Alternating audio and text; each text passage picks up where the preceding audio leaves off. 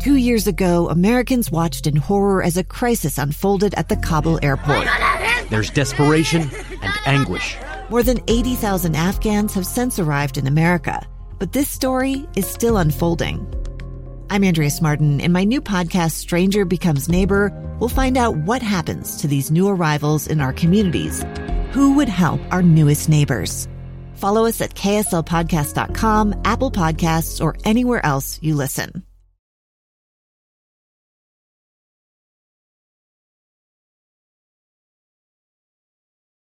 I feel like we've been remiss. For the past 3 weeks, the English-speaking world has been transfixed by one thing. And it's not Elon Musk. It's not Trump nor Biden. It's not gas prices nor the inflation rate. We're not focused on, what is this, the 18th wave of COVID? Well, it's not that, and it's not the war in Ukraine. Nope. As climate change steals our water, as fire crackles across the West, as India reaches temperatures that threaten human survival, we're apparently worried and fascinated by Johnny Depp versus Amber Heard. She kicked the bathroom door into my head. This is Johnny Depp. The next move was just a bang, and she clocked me in the jaw. Checking for bruises and making sure that nothing, like there would be no marks on me. This is Amber Heard. Of all times to have a backless dress.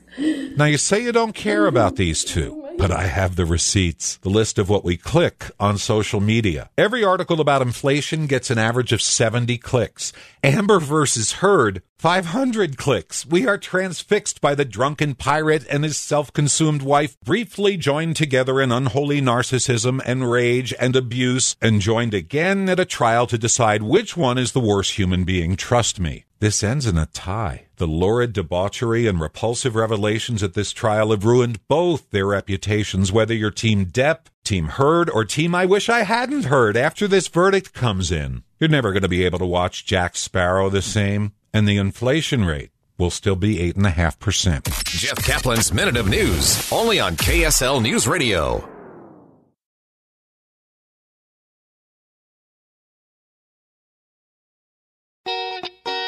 This is My Minute of News, brought to you by Any Hour Services, electrical, plumbing, heating, and air, anyhourservices.com.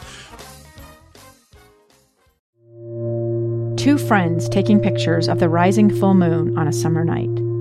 Two teenage kids doing what teenage kids do. When a stranger with a gun and a death wish changed everything. It was violent, it was senseless, and I will never understand it, I will never accept it. I'm Amy Donaldson, and unfortunately, we're all too familiar with stories about how violence shatters lives. But what we rarely see is how they are rebuilt. In a new podcast, The Letter, we relive tragedy, but only so we can hear the rest of the story. The struggle to reclaim lives, the realities of grief, and the possibilities of forgiveness.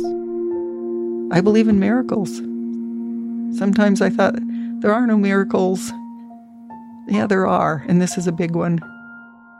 Follow The Letter at theletterpodcast.com or wherever you get your podcasts.